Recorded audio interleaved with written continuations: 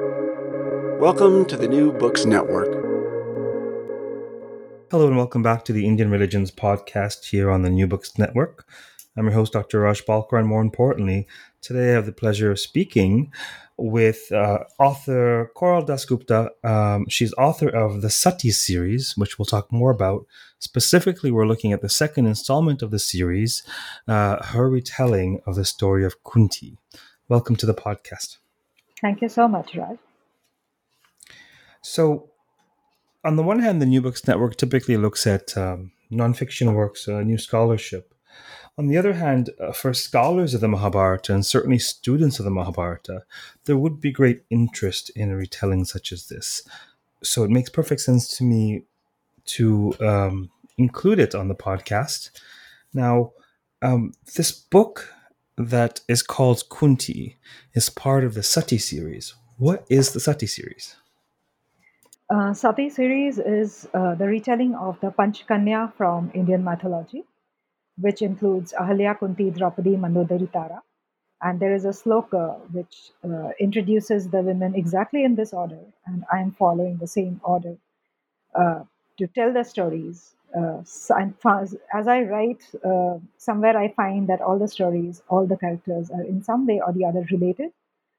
Their stories are entwined, and their struggles have some kind of overlap. So Sati, we call it Sati because it's, of course, the Panchkanya, who have been called the greatest of women, whose names, if you take in the morning or any time, you get strengthened, you feel the spiritual strength within yourself. And they have been called Sati as the epitome of great purity. Uh, Now, if you look at these five women, uh, they don't fall into the traditionally uh, outlined definition of purity, which we have believed, the body purity. And that I found was really fascinating. Uh, so we named it Sati series. Sati is actually a more, a sarcastic name rather than uh, an organic name that came to us because Sati, the word, had been used politically and socially in a very devastating way when the epics had actually mentioned them from a far more philosophical and broader and profound way. So, the second installment of the Sati series, Kunti, is about a very important character in the Mahabharata. I'm sure the vast majority of the audience would have at least some sense of who Kunti is, but maybe briefly tell us who Kunti is in the Mahabharata. Uh, Kunti is broadly known as the mother of the Pandav, who got her children from three children were hers and two from her uh, from the other wife of her husband Pandu, which was Madri. So the Pandava, which is Yudhishthir, Bhim, Arjun, Nakul, and Sahadev, she mothered them in life and brought them up to be excellent warriors. That is what is known about Kunti. But what I figured was that Kunti would have far more in her story than just that reflective mention that she was the mother of Pandava and the one who had abandoned Karna at birth. Uh, Kunti have often been called manipulative by many tellings and retellings, many oral retellings, and also in writings. And I have also been asked in many literature festivals that before Kunti got published, that whether I was planning to see Kunti as a typical South Asian mother with great love, great sacrifice, or I would look at her as a manipulative woman that she is known as. And my answer was that I see Kunti as a very ambitious woman. And in my writing, that journey of understanding her character and plucking her away from that word manipulative and re-establishing her into that word ambitious had been quite a journey, and I have tried to put a complete logic into it. That's fascinating. We'll certainly dive into the structure of your retelling, and we'll also dive into its significance in terms of the relevance of mythological stories and issues surrounding the way women are presented in such tales. But first, let's talk a little bit about your process. Were there particular sources that you were inspired by? Were you reading a particular translation or retelling? That's the first kind of question. And the second question is, to what extent is this a work of your own creation versus um, something that's more of a strict translation from Mahabharata, for example? Uh, Raj, when I was small, uh, I had my own collection of books and my mother's. So we had the translations, Bengali translations of both Ramayana and Mahabharata. And all my holidays would start with reading either of the two. And only after reading these would I move to other stories or other books that I would want to read. So I have read these so many times. I think that time I was too small to understand that why I was reading.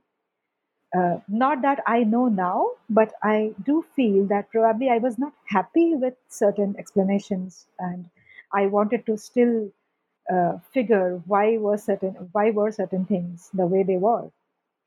Uh, when I grew up, I continued to read a lot of mythology, retold, reinterpreted by various authors.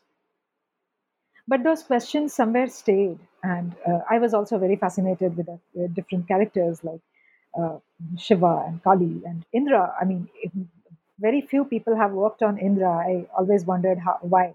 I do know now why, but I found it a little disturbing because I found Indra very fascinating. So many years after, when I was already an author, I had authored 4 books, and my fictions usually had some kind of mythological touch because I was so drawn into them. They came to me organically. It just came to my mind that why not write Panchkanya? And Ahalya's story was the first to strike.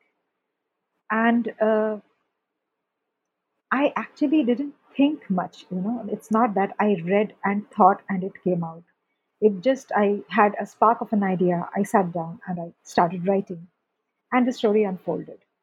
And after Ahalya was written, I could see the link, I could see the uh, chronological order of the stories, which binds all the 5, and yet their struggles are as different as they can be. So it was not that I researched all over again. I had certain germs built inside probably many years ago, and they worked up when I sat on the computer. But yes, there are times when I get confused about which time is what and what happened after what. So I am well connected with many authors. I just ask over WhatsApp that when did this happen? When was he born? After this or before this? So they know that this is the phase I am going through. I am writing, and while I am writing, if I am writing Ahalya, I will not go back to reading anything about Ahalya because I tend to get influenced. So they know about this particular process, so they immediately respond and tell me about uh, uh, Bibek Debra, especially. I would like to mention that he had been a very, very strong influence, and I have received his blessing in abundance. He was actually on the podcast earlier this year about his Mahabharata translation. Uh, the process that you describe is fascinating but not surprising. Uh, I've touched on this theme in previous podcasts, something along the lines of the following. Stories become internalized. Like stories, narratives are the tissues of consciousness, of civilizations. They hold together peoples. And that principle is gloriously exemplified in the Indic context. And so I think it was Ramanujan who said, a scholar, who pointed out what's obvious, but you put the obvious into conscious language, and it's something worth remembering, that no Indian hears the epics for the first time. They never hear it for the first time. It's just part of the tissues of culture. So it's fascinating to me that you've internalized these narratives, and that that requires a state of embodiment. You internalize them; they're part of your psyche. This is the whole project of storytelling to children. Most of the themes are far beyond their capacity to comprehend or anything they would need in their preschool life. But the stories stay with them, stay with us, so that we can make decisions later, so we can reflect consciously later. So it's interesting to me that you sort of digest and germinate this as you internalize it, and then you bring it out into this narrative. And this is why I feel that even scholars of narratives, they're well served to spend a year, spend 2 years, spend some time and read it daily or weekly or whenever you can, because then it becomes a way of being. You become familiar with it. In like when you live with someone, you become familiar with them. You can anticipate what they will do or how they will think. Um, so, so this story of Kunti, um, uh, what are some of the innovations that you've made to it, or otherwise put, what are some of the key points of her story that you found most compelling, or that you were most passionate about writing?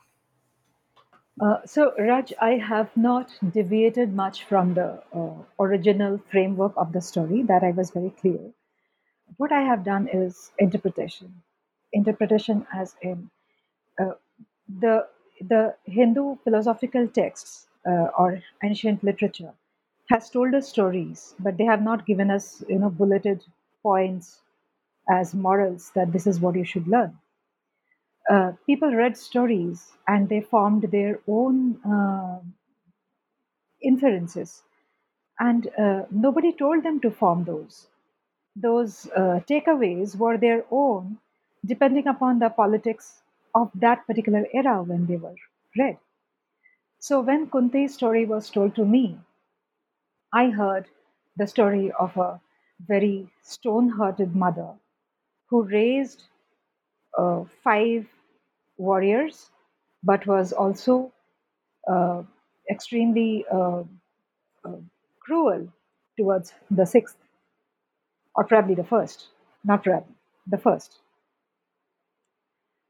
Uh, when I read or when I thought about Kunti, I did find the loopholes of that story, and I mean, of that kind of storytelling.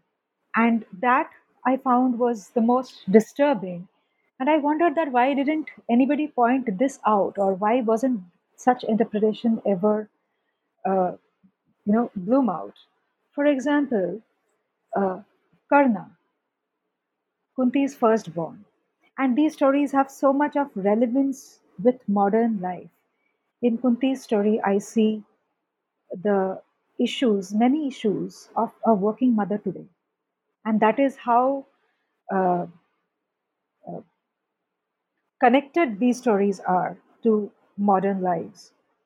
I see the stories, the problems of a working mother, where I see that Kunti was not ready for motherhood at some point of time, and motherhood was thrust upon her, and she didn't have any other option but to go for it.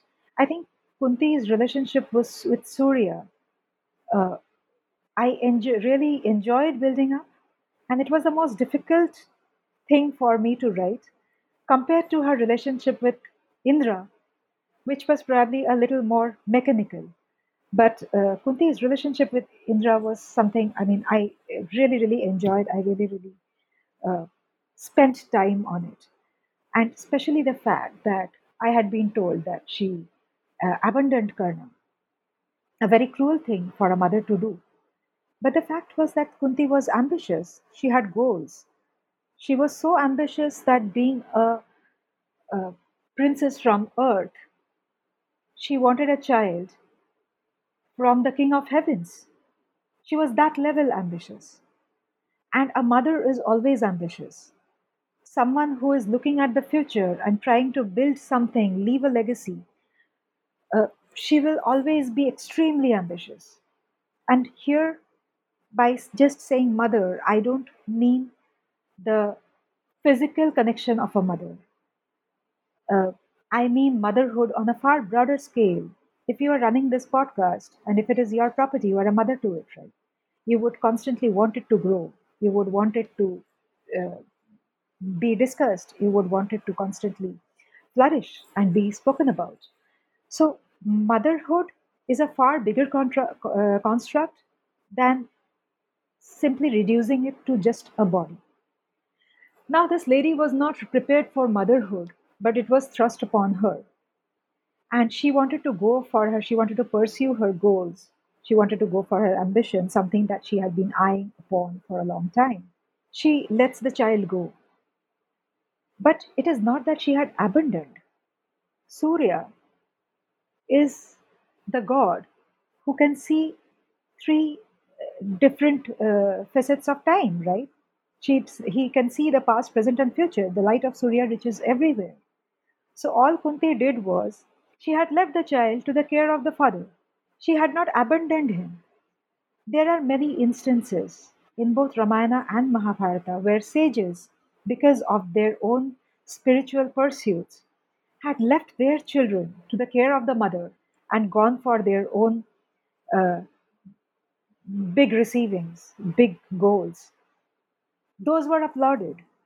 How was Kunti different? Kunti wanted her son to be the greatest warrior of Mahabharata, and she wanted him to take control of everything that was going haywire. Isn't that a splendid thing for a woman to do? There's so many interesting points in what you're saying. What I'm hearing, one part of what I'm hearing that I think is very important when you're dealing with individuals, whether on a podcast, whether coaching, whether teaching, is that a person is a person first. And a person is a person before or beyond whether or not they have a uterus or have used it to birth life, be, beyond their age, beyond the body that they're in. And all. A person's a person first. And so when one uses the term, mother, brother, guru, shishya, whatever it is, one brings up this archetypal imaginaire that may not exist or may be at odds with that actual individual. I like the frame of ambition because it makes sense. So, so I run this online school called the School of Indian Wisdom, and it's mythology heavy. And so, interpreting mythology for modern day relevance, it's sort of second nature. I quite resonate with that. We were doing a tutorial yesterday, and this current course, because Navratri is around the corner, at least at the time of recording this podcast, in the timeless time of podcast land, it might be, who knows when you'll be hearing this, but the current course is called Summoning Shakti. It's looking at the Devi Mahatmya, the narratives, the Chandipath, the ritual recitation. And yesterday's tutorials focused heavily on Kali and the extent to which she's demonized and fetishized. Of course she's gruesome. Of course she's extremely powerful, volatile. Folks don't seem to understand she's episodic. It's an episodic mode, and then she's folded back into a Saumya, or pleasant mother.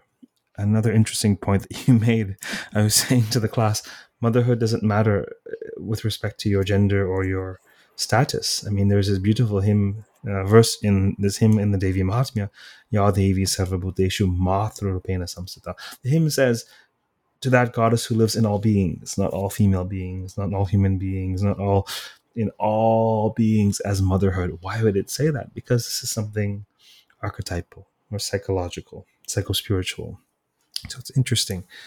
With respect to your particular read on Kunti, I actually hoped you'd bring up the episode between her and Surya because you treat it with a fair bit of nuance. I'll share my views on it on the actual episode at some point.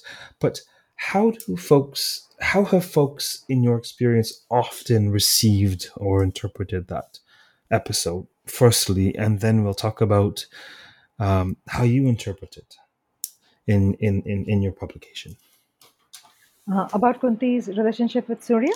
with Surya, the encounter, the conceiving of Karna. Yeah. So it actually, one after the other, it was disturbing me. The first thing that came to mind was what was that boon which was given to Kunti by Durvasa, and why? So I had to actually understand that. I mean, a lot of things were going on in the brain. Physics, metaphysics, astrology, astronomy. It was a very confusing phase when I was trying to understand that what must have led to that boon, which and what was that boon which can get her the power to get the gods on earth and compel them to come to her. And if they are compelled to come to her, why can't they go midway? I mean, you initiate something, why can't you stop in between? What stops? So obviously, when it comes to Surya, it just uh, came to me that it was not just that Kunti had called upon Surya, and now Kunti had to give herself to Surya and uh, come back with a child. Kunti was trapped in that space with Surya without engaging with him. She would not be freed. And equally, Surya was trapped with Kunti. So initially, while Kunti thinks that she has been taken hostage, she eventually understands that it's not that only she had been taken hostage. Surya had also been a prisoner, and now I had planted that sea of prayers which was building up because everybody needs Surya. Without him, the earth stops operating. So the prayers were building up. Everybody was looking for Surya. Surya was being called. Uh, People were not just people. Every form of life was blaming the kind of witchly spell that may have kept Surya away from the earth. And it was a complete chaos. And that is when Kunti had to take a call that do I still sit stubbornly and not go for it? Or do I finish it off here? And whatever happens, I'll see. And that is actually something which, you know, is a part of many entrepreneurial journeys. Ratan Tata says that I don't necessarily take the right decisions. I take a decision and make it right. So, I see that connect that she had no other option and she took that decision that, okay, I have taken a plunge. Now let me go through it and I'll face the consequences, whatever be it. And of course, she laid her terms and conditions very significantly before she went through it. That talks about a lot of ownership of a woman on her body, on her mind, on her decisions, on her future, uh, on the way she has been brought up and the way she wants to be, you know, uh, handled, or on the way in the way she wants to be treated by someone she feels is an equal. This part from Kunti has received a lot of interesting responses, but not necessarily the kind of responses that I thought it will receive, because I felt that uh, a few people may have missed out, especially the sea of prayers. It was that part is something very, very close to my heart. And I was very happy, writing that portion, but that portion didn't receive much of attention. Rather, the portions that received attention was Kunti's relationship with Pandu and Madri. So, in your view, do you feel that um, Kunti had a choice in that situation, or do you feel that she was bound? Uh, Kunti knew very well what were the consequences whatever uh, decision she took. So she took an informed decision. Uh, it was not that she was bound, and Surya had left her to that it's your decision. You had initiated it. So I see a lot of bravery, a lot of courage in that, where, I jump into mud. I can quickly come out, clean my feet off, and say that I never jumped. Or I jumped into mud, I can own up that situation and say that I jumped into mud. Whatever happens, I will clean my own cloth. Kunti read the letter. So the situation, in your view, is such that um, Kunti initiated this with the mantra, right? Yes. She began this process Yes. She and may not have exactly planned it that way, but then, anticipated the yes, yes, not everything happens yes. the way you want it. Well, it's a gripping, fascinating, potentially jarring encounter. There are various scholars, and of course, too, I mean, anybody who reads the text can have an opinion. But there are a number of colleagues who err on the side of highlighting the impropriety of Surya, the extent to which he forced himself on her. Some colleagues uh, use provocative language to describe the situation. One of the most recent that I've come across is one mentioned this as comparable to date rape in the sense. And I completely understand to a large extent that position. I also understand the opposite position of there is, above and beyond this particular situation, there is a principle throughout the Mahabharata that boons and curses bear fruit no matter what. Even the sage who issues them can't retract them. Yeah. And there is also, in addition to whatever impropriety or enjoyment one might attribute to Surya, there is this idea that a boon and a curse can't be revoked. She was given this boon, the mantra was uttered, they were both duty bound. And with the sort of psychology of Surya, when you understand myths of Surya, you understand that Surya represents duty, even to the extent of being cruel or cruelly executing duty. Someone breaks the law, maybe they're in a pitiful situation, but they have to be punished. This is Surya. It rises and sets, it's predictable, it's the letter of the law, right? This is Surya. So it makes much more sense from that perspective, at least to me, that the character of Surya would have been completely duty bound by this boon. Having said that, one could easily see impropriety there on his behalf. I mean, it's open to interpretation. The other piece that I find fascinating as well, that probably more corroborates your reading than the opposite reading, is that she negotiates. She doesn't say, "Please, please, please, please give me this. Please, no, please." It's not a pleading, plea for mercy. It's like, okay, but you have to give me this, and you have to give me this, and you have to give me this. She's an ambitious person. She wants to ensure the security of her line, right? Uh, It's fascinating. It's fascinating, and Thank you. I think I think when we understand that these are very human impulses, ancient Indian myth is not so foreign.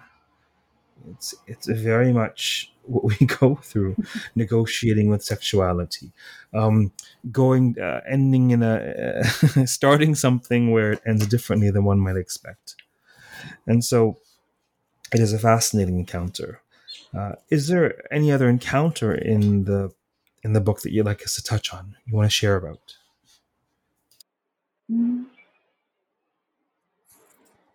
Uh, it's not something that I would like to, put on you. I think I would rather go with your decision on that. Well, there's a number of encounters, right? So, in term, what the question is asking about is, what did you find most gripping or intriguing? We talked about the Surya episode, so what else gripped you? Oh, That's what the question is.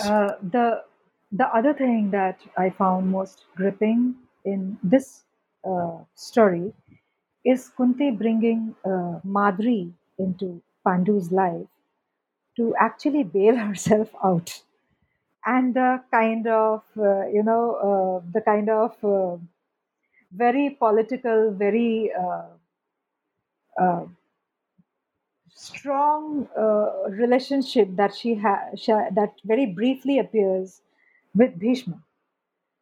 Uh, because the way I see that Bhishma is a kingmaker, and if there's nobody to make, Bhishma is jobless, and Bhishma is the one who had taken a huge vow, and the vow taker cannot accept himself as jobless, and I mean there are some small, spaces which suggests that he had actually pushed Vidur towards Kunti instead of being very direct. uh, he had been very direct rather with when he kidnapped Amba, Ambika, and Ambalika on the advice of Mother Satyavati. So, what he learned from Satyavati was there with him, but probably he felt a little awkward in doing the same with Kunti just because of the gender mismatch. So he just pushed and waited, and he never expected that Kunti will take it up from there and turn the entire thing head on in her favor, doing things that she wanted to do and completely dismissing Bhishma.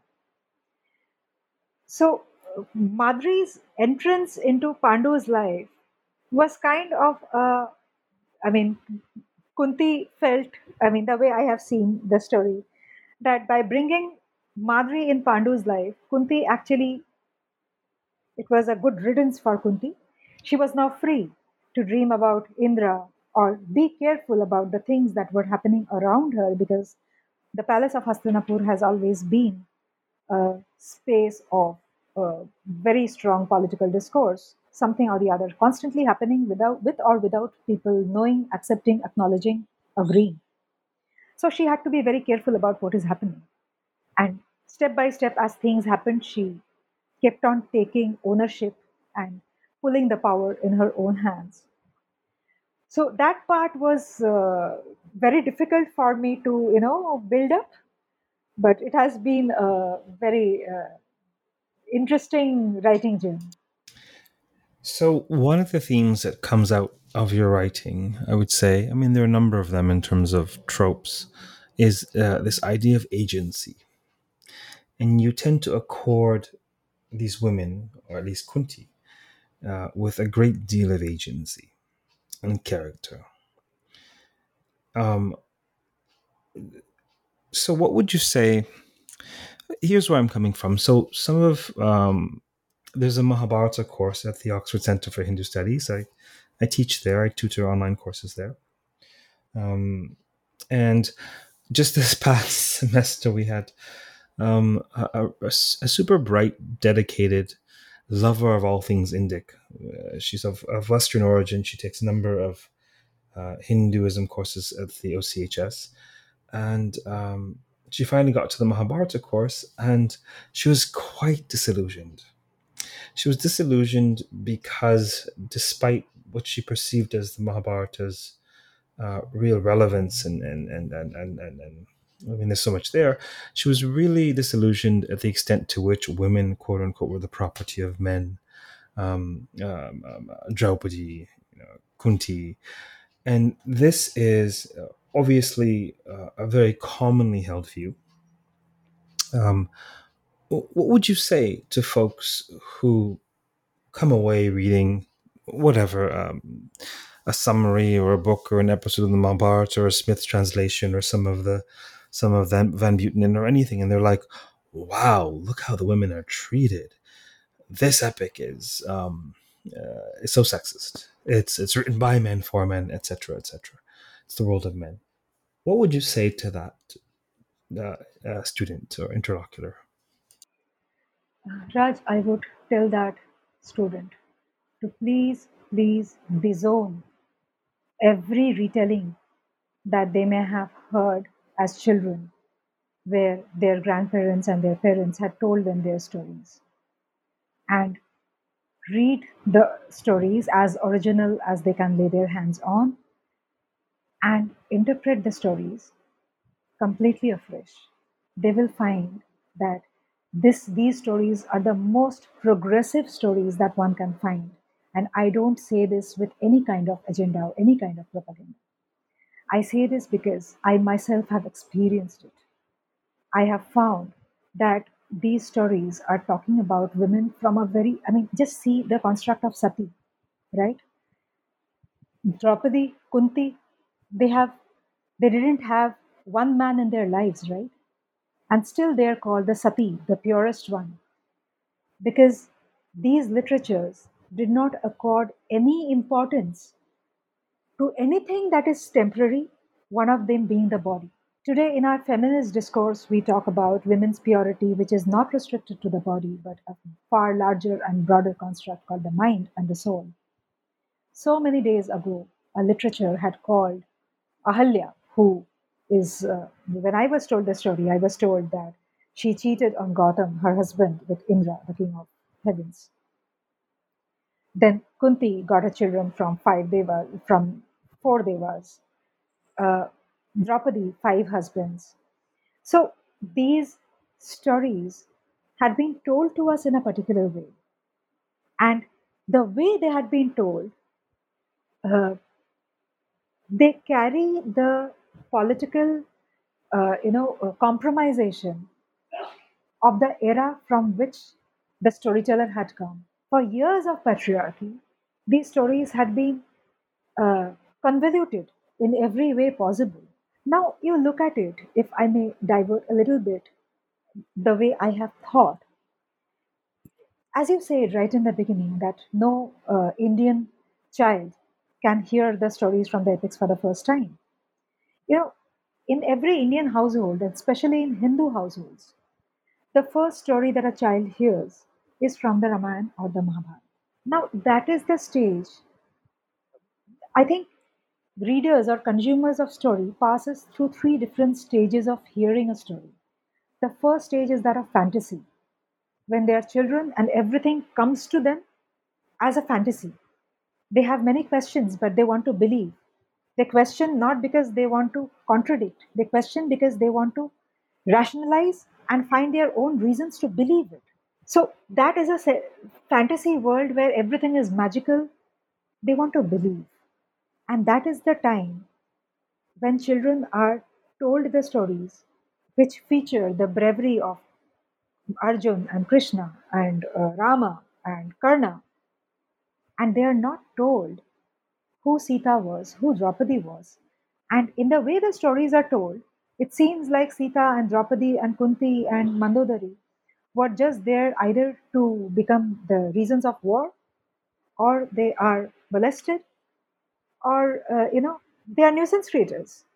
Lakshman Rekha.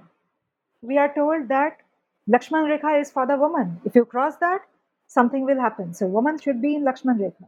When the deeper or bigger philosophy is Lakshman Rekha is meant for everybody, every individual. They cross it and they face it. So, in that stage of fantasy, when you create the stories or craft the stories in a way where only one section of the society is celebrated and the other is dumped, the loss of agency or the uh, typical patriarchal thought process starts developing from there.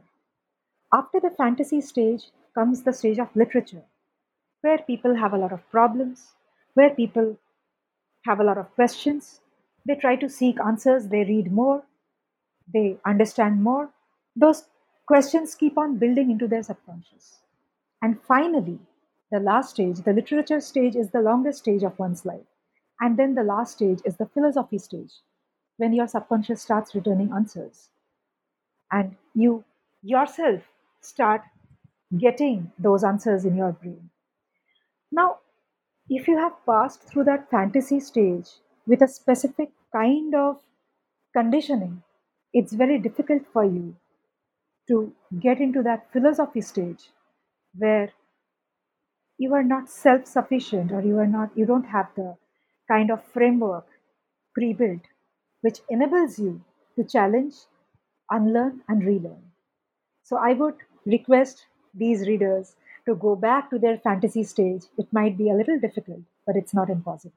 Go back to your fantasy stage, come back to your literature stage, and then reach your philosophy stage. You will find a lot more meaning than otherwise.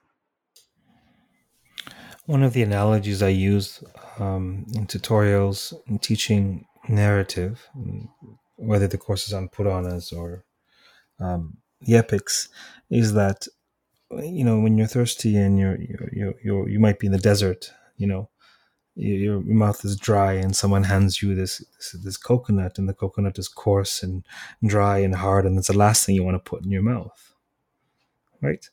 But if you can crack it, you have the best hydration possible. This is narrative. This is if you can crack the narrative, if you can find a way to decode what's inside and avail it for your own hydration. It's rich. It's absolutely rich. It seems clear to me that one of the prime functions of mythological narratives is the preservation of philosophical and spiritual truths. Another small point: whether folks believe the Mahabharata to be historical or not historical, in my view, is the wrong question.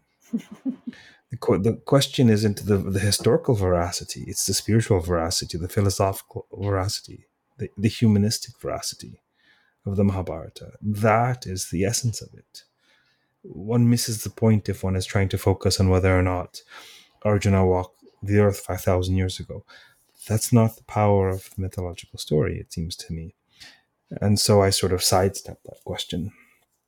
Whether you believe these are exemplars who walk the earth, they have something to teach you about humanity.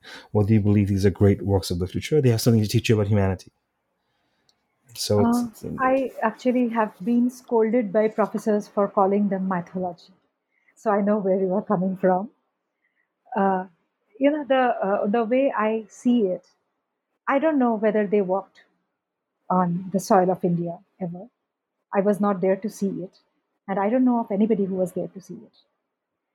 So the way I see these, that yes, you can call them. So when we are seeking answers, so for example, in every era, intellectuals try to find out who am I and where do I come from, and this question takes them behind because I come from something, right? So they go behind and they go through different eras of Indian history where they pass through different dynasties, the Mughal dynasty, the Maurya dynasty, and such like. And there is one point of time that they are still not satisfied with the answers that they get. They try to go behind, and more behind, and they land into mythology. And the reason why they cross the ocean of history and land into the ocean of mythology, I put it across like that, is because mythology is eternal. It cannot be dated, that from this date to that date. You can, of course, research and put a date to it, but then you will seldom find very hardbound, evidence for it. Mythology is eternal, or mytho, simply because it is relevant till date, and even today, you find in the world around you a Krishna, a Karna, a Draupadi, a Kunti, and a Ahalya. So they have never started, they have never stopped. They are eternal. And that is the reason I call it mythology. Uh, I know this will again get me some scoldings, but it's okay. well, it's the question of whether the text is mythological or historical. I think one can bracket that off and see the rich examples in the narrative. I think that Yeah. there can be common ground on the basis of the world within the text versus the world behind it, which is occluded to us. And it's not such that I suspect you're the same. It's not such that it is meant to denigrate these works by calling them mythological. Yeah. It's such that mythology is to be exalted, Yeah. because mythology is profound. It's not, oh, it's a myth. We have this pejorative word of, oh, it's a myth, it's a lie, it wasn't real. That's not what mythology is. The power of myth is the power of the human experience put into narrative form. It's profound. Absolutely. And I think that's mythological stories are brilliant. And, this debate can go on forever. And as listeners of this podcast know, it's a neutral collegial space. I have folks in vying factions, folks with different academic opinions, different methodologies, different subfields. This is a space for whomever wishes to share on the work they're producing. And the listeners can choose for themselves which podcast they want to listen to, which works they want to buy. But this is sort of my philosophy. So it's been a pleasure speaking with you about your work. Was there anything else about Kunti that you hoped we would touch on today? I don't think I would have an answer for that, because I absolutely don't think about it. In fact, post publication, I haven't even read it, because I feel that if I read it, I'll find something which I don't agree to, or I feel that I would have written better if I had written it now. So, I mean, I would Yes. rather not get there. Well,